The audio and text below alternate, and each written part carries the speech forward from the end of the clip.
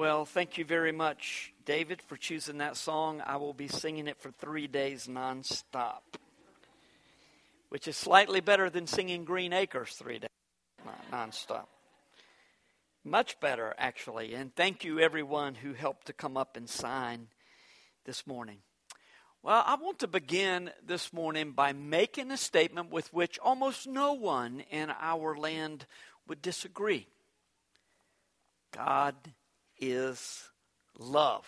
Now, there are plenty who would have something to say about the identity of God or the nature of love, but most everyone is going to agree with this statement. God is love.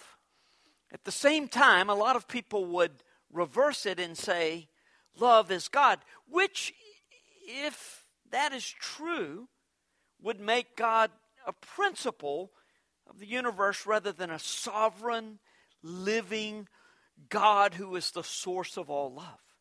It works this way, God is love, but it doesn't work the other way. Some people think that every act of love here on earth touches the heart of God as if He's in heaven, and when anybody does anything that's really good, He's like, oh, that's so sweet, that's so cute, that's so kind. Probably the biggest point of confusion about God's love is that it's some sort of a sappy love that we have earned in some way. And God looked down from heaven and He said, my people are trying so hard. I should help them. What can I do? Oh, I know. I will send my Son who will show them how to live. That's sort of the idea that people have about the love of God in sending His Son. But God's love is so much richer and fuller and meaningful and life-changing than a random collection of good cheer and thoughts of random happiness at this time of year. There are multiple places in the Bible to which we could go if we're going to talk about God's love, but I don't think we could do better than 1 John chapter 4. If 1 Corinthians 13 is the love chapter of the Bible, or the love chapter of the Bible, then 1 John would have to be the love book of the Bible. In fact, we will find in 1 John 4 the secret to love, although it's really not that big of a secret. It's a secret to many, but to those who know Christ, it's not. The Apostle John, in his writings, used the simplest vocabulary and the simplest grammar in all of the New Testament. And because of his style, when you read 1 John, when we read in just a few minutes, God is love. He that loveth knows God. It's going to sound very simple, and you may be tempted to think that he is giving us simple theology. You could not possibly be more mistaken with that notion, though, that just because John writes simply, that he's giving us simple theology. The teaching found in 1 John about God, about His love for us, and about our privilege and responsibility to love both those within the body and those outside the body is breathtakingly profound. Even if you fail to see it as such the first reading or the second or the 10th or even the 100th reading, we will never, ever explore the depths of God's truth in Scripture. And that's a beautiful thing, isn't it? No matter how much we see today, there's more to be seen tomorrow and next year and 30 years from now. Our text today is 1 John 4, 7 through 21. And I thought I had changed that on that screen. I'm sorry I didn't. We're going to read through the text. Then I'm going to share several principles about love, some of which are derived as much from what is not said as from what is said. I will be reading from the English Standard Version, so would you please stand for the reading of God's Word. And Stephanie, that scares me. I think I may have sent the wrong thing. If we do, we just have to knock it out at some point, all right? 1 John 4. Beloved, let us love one another, for love is from God. Whoever loves has been born of God and knows God. Anyone who does not love does not know God, because God is love. In this, the love of God was made manifest among us, that God sent his only Son into the world so that we might live through him. In this is love, not that we have loved God, but that he loved us and sent his Son to be the propitiation for our sins.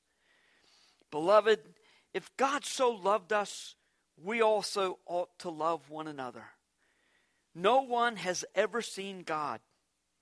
If we love one another, God abides in us, and his love is perfected in us. By this we know that we abide in him, and he in us, because he has given us of his Spirit. And we have seen and testified that the Father has sent the Son to be the Savior of the world. Whoever confesses that Jesus is the Son of God, God abides in him, and he in God.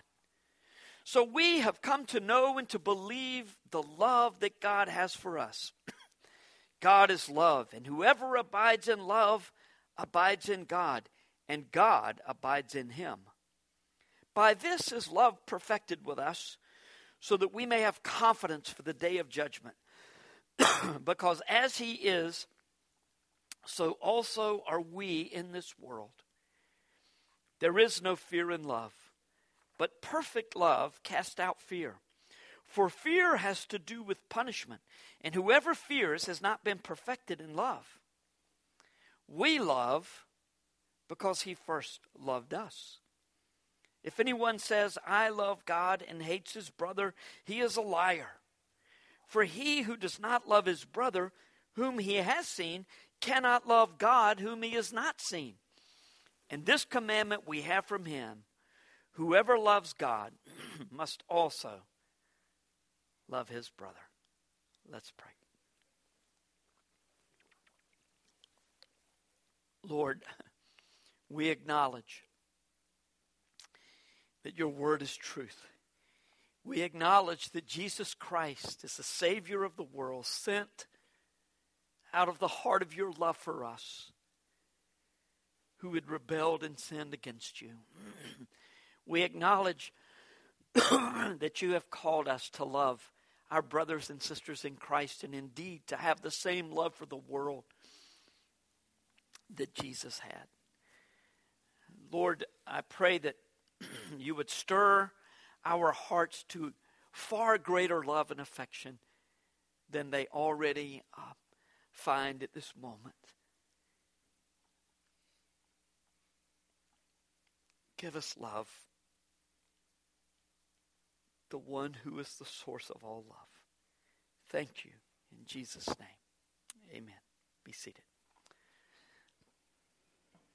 Well, I initially had 6 principles to share from this text, but I thought 7 would be better. Don't worry, it's not that one is forced. I mean, there's no telling how many principles. We could just go endlessly from this text. We'll be moving at a pretty decent pace through most of this. We'll stop here and there, but think of this perhaps as an outline for Bible study. If you don't want to write these down, I'm going to put them on the city later, and if this is the wrong copy, I'll have the right copy on there.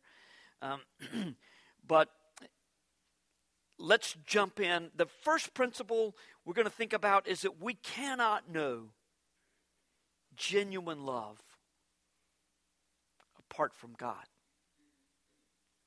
That's a pretty bold statement when you think about it. I mean, there are a lot of things that people do who don't know God that are very loving. People do things that are sacrificial, in fact. We are, after all, made in the image of God. You know, we've almost, in spite of what I was saying a while ago about people thinking of God's love as a sappy kind of a love, in a sense, we've given up our illusions of this rudderless, sentimental love in our world these days. And we seek only to argue our position and to try to convince people on the other side to come over to our side. Because our side is the right side. Wouldn't you agree? You can agree with that no matter which side you're on. In reality, there are only 2 sides. those who are beneficiaries, recipients of God's love, and those who are not. 1 John 4:8 tells us that the one who does not love God does not know God, because God is love. In fact, you get the sense from this text that John is clearly saying it is impossible to love without knowing God. Why? Because God is love. Again, though, it's not this weaking at sin, anything goes kind of love that so many desperately hang on to in our day in spite of evidence to the contrary. God's love is rooted in His righteousness, which is why the second principle in our list has to be true. Love in the purest sense of the word is always at God's initiative. Twice we are told in this text, it is not we who had loved God, but that He loved us, and that He sent His Son to be a propitiation for our sins. More about that word in just a moment. One of our biggest problems in yielding to God's love is that we want to be the initiators of anything good. And if we say that it's God who first loved, then that sort of relegates us to a secondary kind of lover of anything and anyone else. And if we want to be the initiators of anything good, when you think about it, it means we just want to be God. I mean, just think of the way that Christmas has been perverted. It's a time when we want to feel good about ourselves by helping other people. And it's a proper motivation to reach out to those who are in need. Most rescue missions and others will take your help now, but they would also like for you to be involved all year long. But this time of the year in particular, we find ourselves taking meals to people and helping out here and giving a little extra there, and we want to feel good about ourselves. So we give gifts to others as well as helping out. And in reality, we ought to shudder at the high cost of our sin. There's plenty about which to rejoice at Christmas, but there should also be an awareness that God came to earth in great humility and with the cross in mind.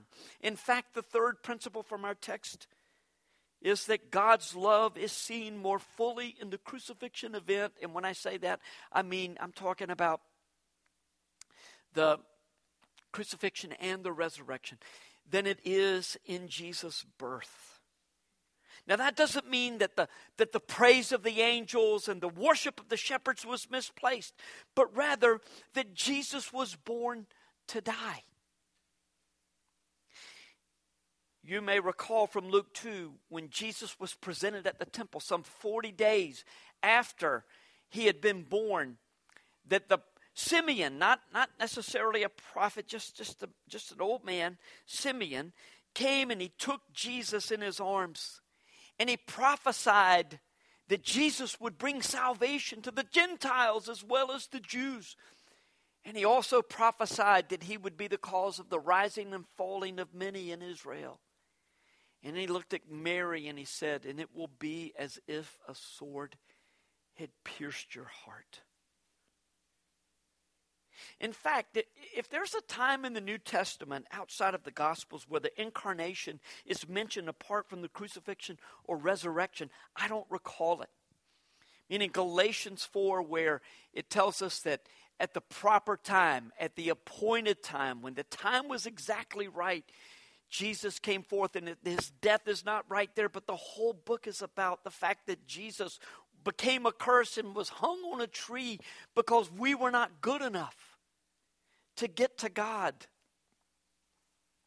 Once we begin to understand the true nature of sin, we'll begin to understand the depths of God's love for us.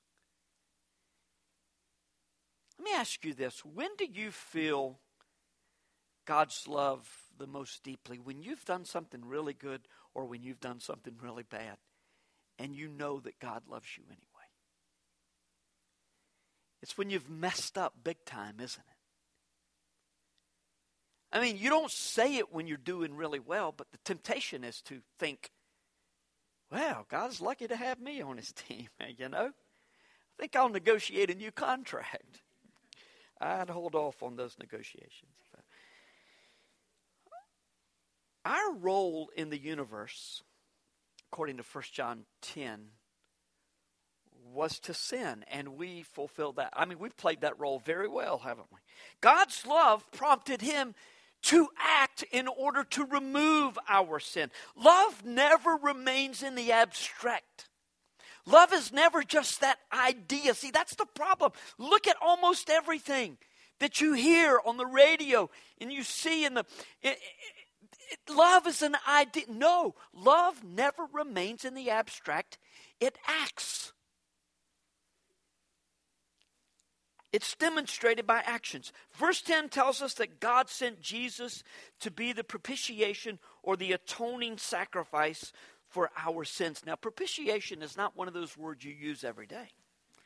But it is one of the most important words in Scripture and therefore one of the most important words in the world. It speaks of God's covering of our sin and indeed the removal of the sin that set us at odds with God because of his righteous wrath towards sin. Boy, you could, if this is your first time here today, you could be saying, wow, that's kind of a bummer of a Christmas message. You know, this is a downer. And we don't like to think of God being wrathful. And maybe we're making too big a deal out of it since the Old Testament only talks about God's wrath 5 times. No, wait a minute. That's 585 times that wrath is mentioned in the Old Testament. Paul said in Romans 1:18 that God's wrath is continually being poured out on mankind because of sin. And that wrath is seen in everything from you losing your car keys to the worst diagnosis possible from the doctor. Even toward those who love, God's wrath is continually being revealed because of sin in the world. One day that's going to all be done for those who know Jesus. So don't read too much into what I just said. But the wrath of God reveals itself over and over day in when you're bumping into things in the night, in the dark. That's all because of sin. God's ultimate wrath against sin is going to be poured out on the final day of judgment. Jesus himself spoke about God's wrath abiding on the lost in John 3:36. Jesus was recorded 22 times talking about judgment and about hell in particular, although some of those are overlapped. They're the same instance, same occasion spoken of by the different gospel writers. I'm sure that one of the reasons that we have difficulty thinking about a loving God and a God of wrath as being one and the same is because so often the wrath of man is revealed in this uncontrollable and irrational rage. It's always alarming, isn't it, when somebody is pretty peaceful and everything's just cool and then all of a sudden, it's like, where did that come from? And so that's kind of how we think about the wrath of God, you know, that he's in heaven just waiting and then one day he just loses it because we've messed up. But remember, God is perfect and therefore his wrath against sin is not only perfect as well, it's unavoidable. What if I were to say to you, hey, look, I can get you a great deal on a luxury car or a sports car, whichever is your preference. It's illegal technically, but nobody has to know about it. It's a sure thing. You would be saying, how much exactly? No, hopefully you'd be saying, I wouldn't do that. Who do you think I am? But we are so inconsistent with our righteousness. You're not going to do that, but you will take a couple of extra packs of Splenda, you know, from the restaurant, you know, and stick them in there. Look, we've all got something, right? Which makes it okay, right? For me, it's those sticks at Starbucks, that I use for toothpicks. So, confession is good for the soul, I suppose. Might be bad for the job, though. I can tell. But that's our problem, isn't it? See, and we categorize it. Some things are okay, some things are not okay. See, we're inconsistent in our righteousness, but God is not inconsistent with his wrath. God is perfect, which is why we have so much trouble getting to him. In fact, we don't have an adequate word to describe him. Holy is the best that we can do, and it just simply means other. God is other than. So it is impossible for the perfect and holy God not to pour out his wrath on sin in the earth, and that means on sinners. But Jesus absorbed God's wrath on our behalf. He drank the full cup of God's wrath on the cross. And that's what he was begging to avoid at Gethsemane. God's wrath toward your sin, my sin. Several places in the Old Testament speak of the cup of God's wrath being poured out on people in judgment. And though Jesus wanted to be delivered from drinking that cup, there was no other way. And when he drank it to the last dregs. And his blood became a propitiation for our sins, or a covering, or this word is slightly different here than it is in Romans 3. Here it's hilasmos. There it's hilasterion, and there's a big controversy about hilasterion. I know you all know that, so we won't go into it today. But it's not that Jesus just covered our sin, not that he just removed our sin as far as from the east to the west, but that in his blood, God's wrath was totally exhausted on Jesus. And when you stand behind him, you're protected from God's wrath. But it's not like, oh boy, got to find out a way to get away from this mean God. No, this whole passage is about why Jesus died as he did. It was because of the Father's love. In accepting Jesus' death on cross as a substitute for my eternal punishment in hell, God remains just and consistent with his character, but Romans 3 tells us he also becomes the justifier of all who believe in Jesus. And it is so beautiful and deep in the truth of all that is being accomplished on the cross. People think, well, okay, Jesus died, but he was suffering for a period of about 9, 10, 12 hours, 6 hours on the cross, and then he rose again. Look, that 6 hours on the cross was the equivalent of an eternity in hell. Not just for me, but for you and you and you. For at the very least, all who believe. Can you imagine that? Why did Jesus do it? Well, first of all, his birth was significant because it's essential. He had to be 100% man, 100% God. God, as he always has been from eternity past, which means there's never been a time when Jesus did not exist.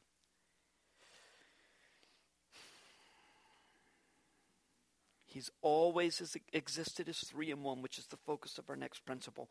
God's Trinitarian love is much fuller than we typically enjoy.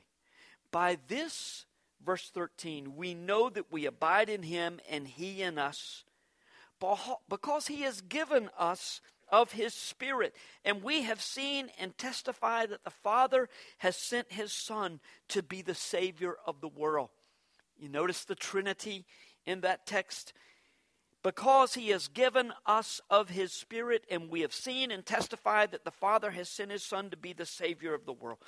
The Father's plan, the Son's obedience or compassion, the Spirit's comfort. The Father's requirement for justice. The Son's sacrifice. The Spirit's regeneration. There is danger in talking like that, because if you divide it up too much, then you get into heresies in one way, and if you don't divide up the responsibilities of the three, you get into heresies in other ways. But you cannot separate the three persons from the essence, but it is clear in Scripture. The Bible teaches us that there are distinct roles, especially in salvation, with regard to salvation of the three members of the Spirit. Even so, God is one in essence. The love that exists within the Trinity, the love the Father has for the Son and the Spirit, the love the Son has for the Father and the Spirit, and the love the Spirit has for the Father and the Son, is the basis for love on this earth. It's the starting point for God's love for us, and in turn, our love for Him and for others. The love that exists within the Trinity. When you consider the Father's plan includes His judgment of our sin being executed on His Son. Well, that's a lot to take in, isn't it?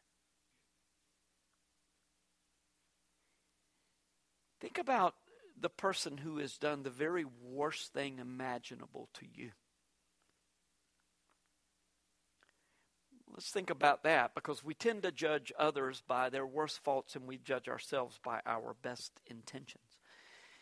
But look, there's no difference in that and our sin before God. There's no difference in our sin and the sin of those who are murdering children in the Middle East.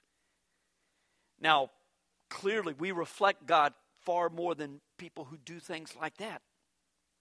But sin is sin, and it separates us from God.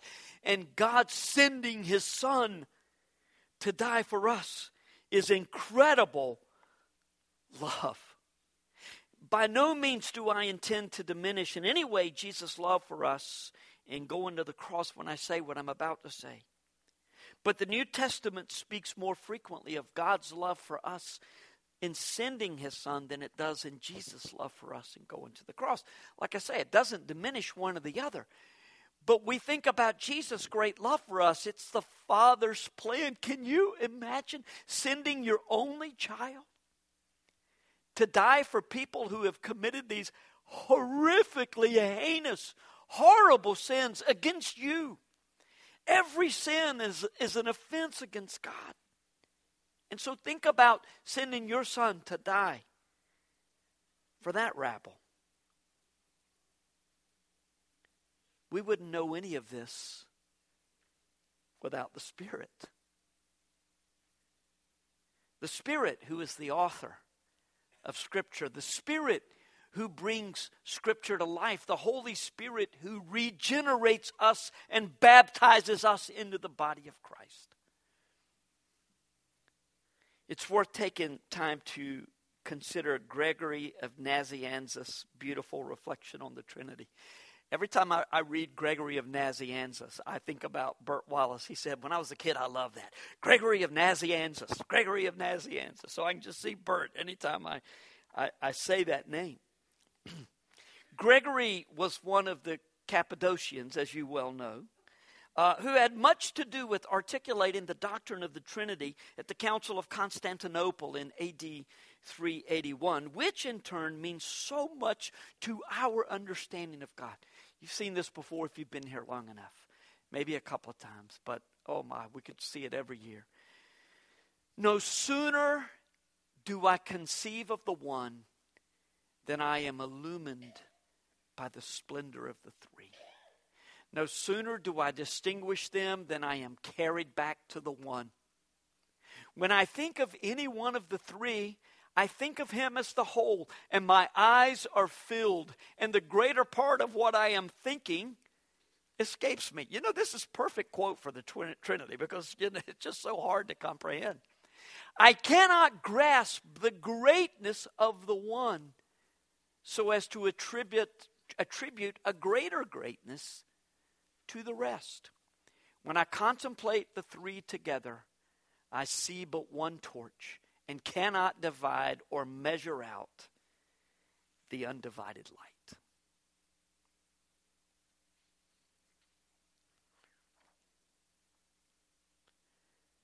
That is both the challenge and the blessing of the Trinity and God's love within the Trinity and for us. Another principle from our text, God's love, which is never abstract, is only meaningful to us in light of our response.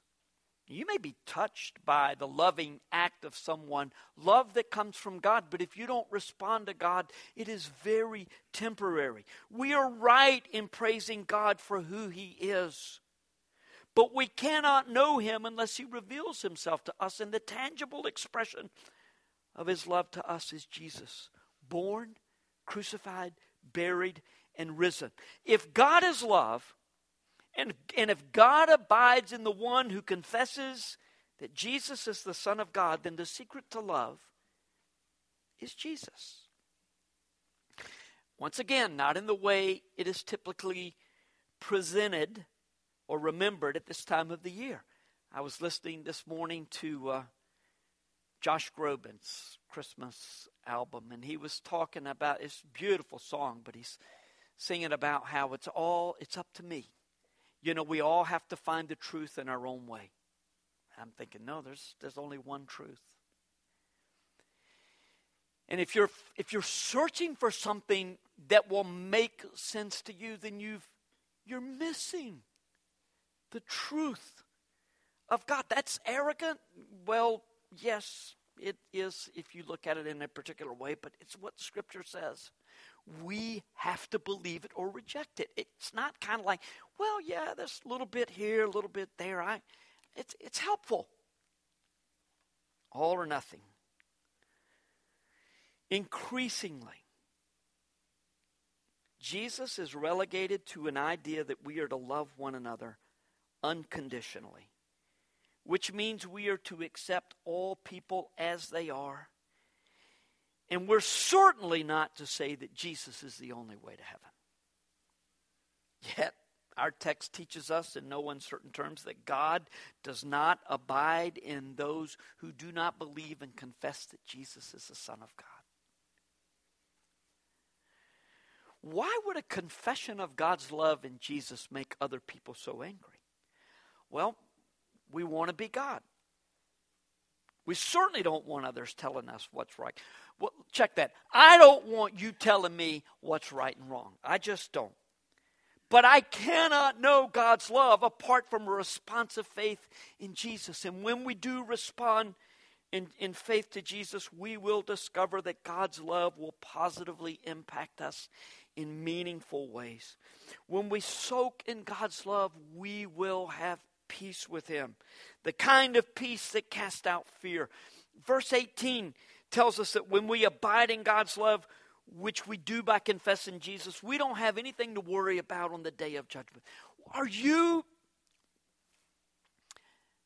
struggling with doubt?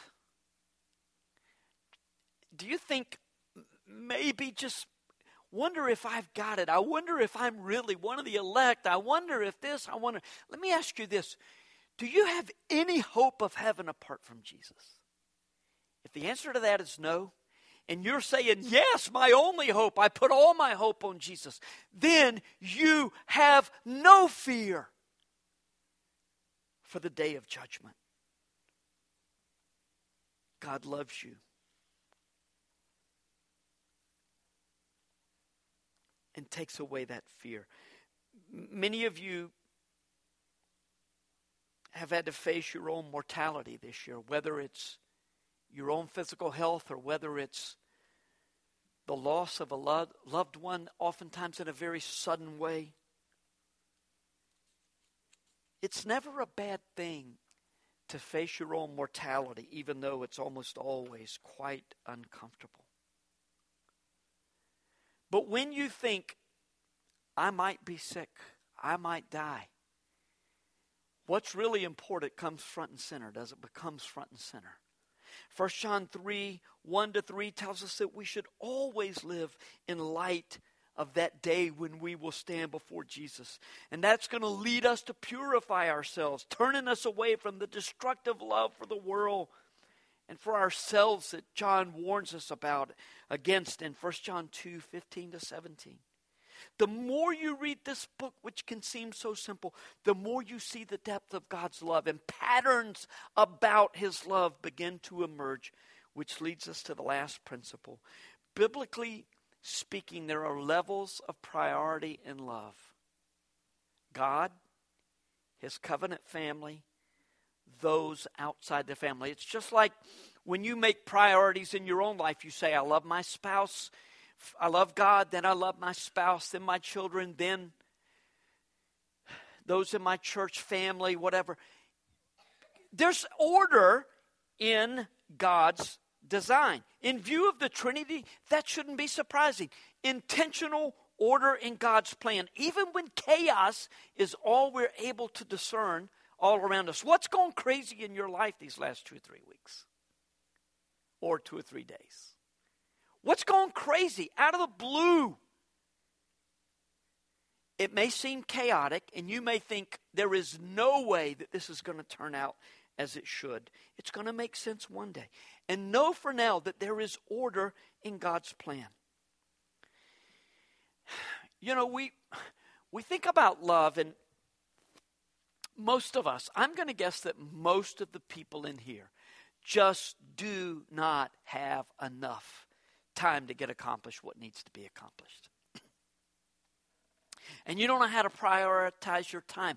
What you do with your time is going to say a whole lot about where your affections lie, about what you love.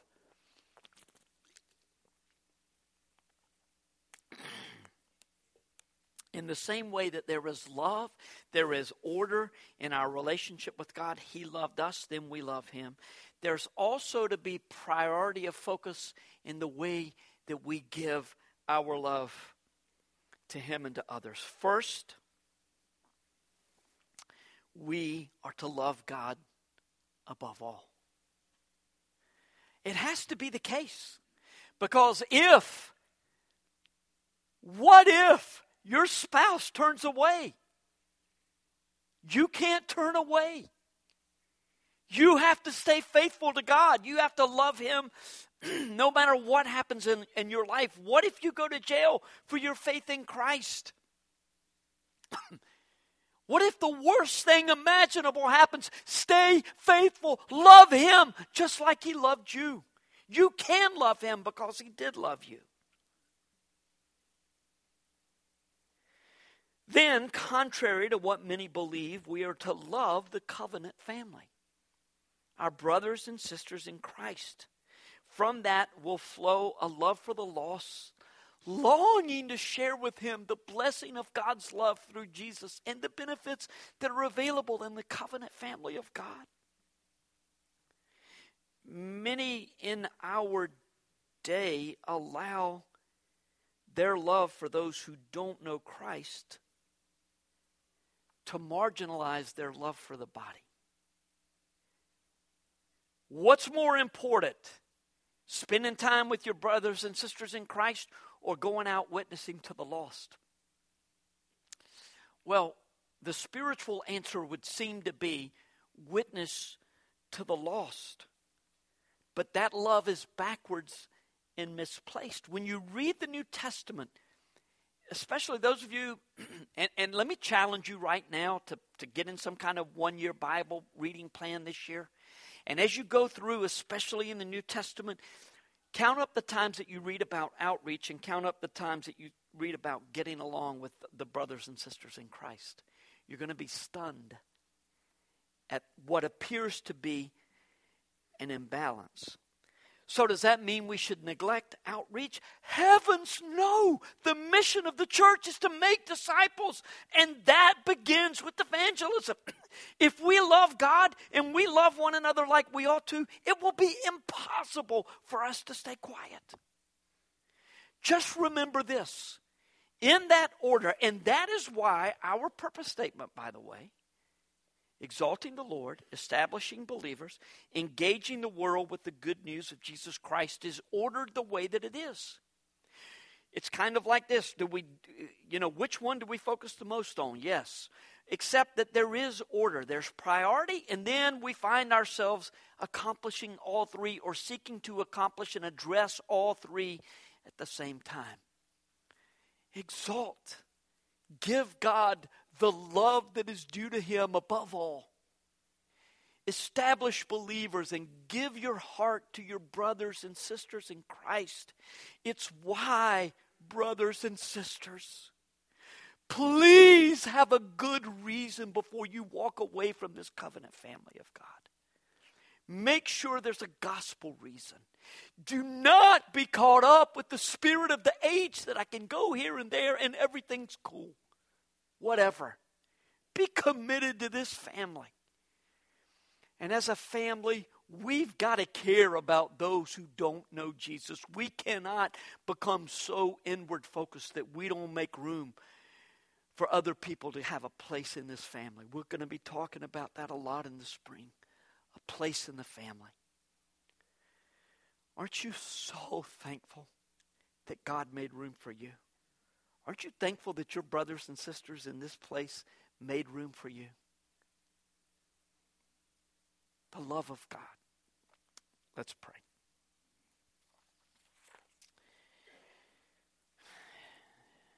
Father,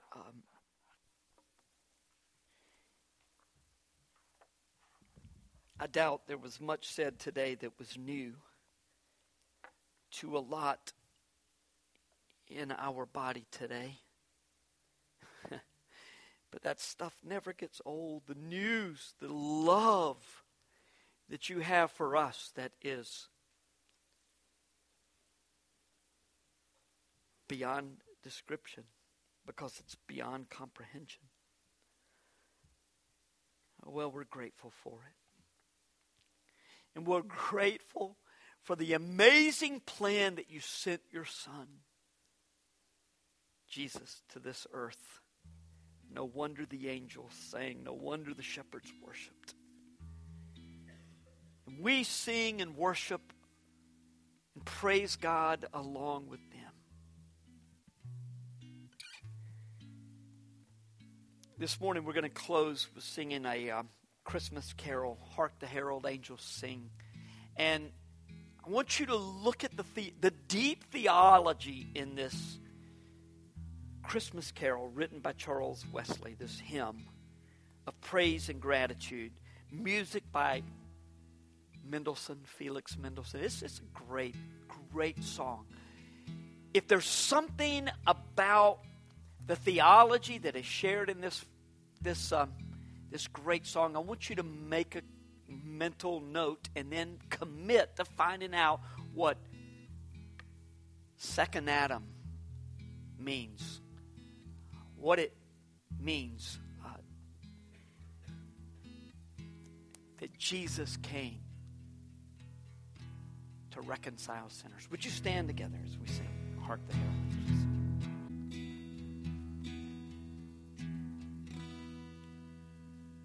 We rejoice in our Savior's birth, and from Jesus after his resurrection, asked Peter 3 times, Simon, son of John, do you love me? And 3 times Peter responded in kind and with yes.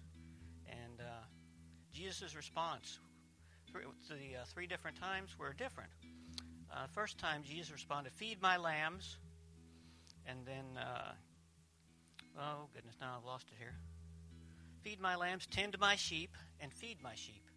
Tending my sheep, feed my sheep, and feed my lambs.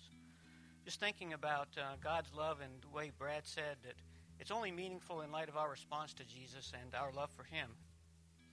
So what is our response? And Jesus, after saying this, he said to Peter, follow me. Leads us to our Great Commission. And I wanted to read that. And Jesus came and said to them, all authority in heaven and earth has been given to me. Go therefore and make disciples of all nations, baptizing them in the name of the Father and the Son and of the Holy Spirit, teaching them to observe all that I have commanded you. And behold, I am with you always to the end of the age. So this season, great opportunities. We're going to be gathering with family, with friends, unbelievers.